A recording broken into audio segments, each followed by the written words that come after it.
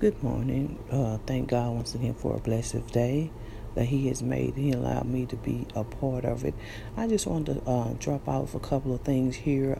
We're going on 100 and something days, and they have not arrested Breoanna Taylor's killer.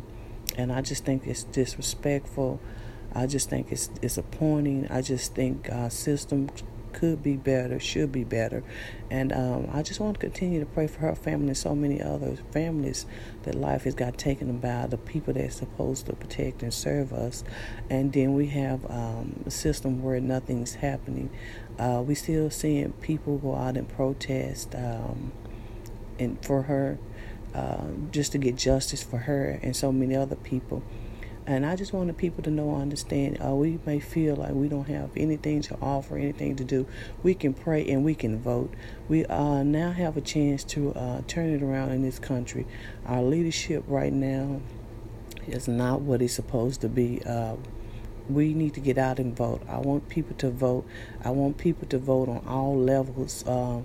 So we can get people like that won't hold other people accountable for police brutality and other things. We need to get out and vote, and we need to continue to pray that they do arrest Breoanna Taylor's killer.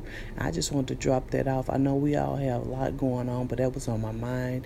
And I want us to all stay strong and keep a faith and trust and believe in God that He's going to get us through all of this, the pandemic, and everything else. But yes, just remember, keep Breoanna Taylor's family in your prayers, as well as all those have lost their life due to police brutality. I know the Floyd family. I always think about his daughter, and I know it's just so many other people that are still hurt.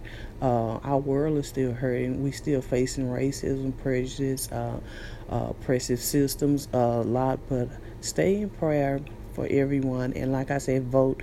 You have a choice to make things better when you vote. That's your way of getting your voice heard when you vote. So please vote, and please continue to press and call whomever you can to, I think in Louisville, you can call a number, the DA, to put pressure on them about the Breoanna Taylor case. So please do that.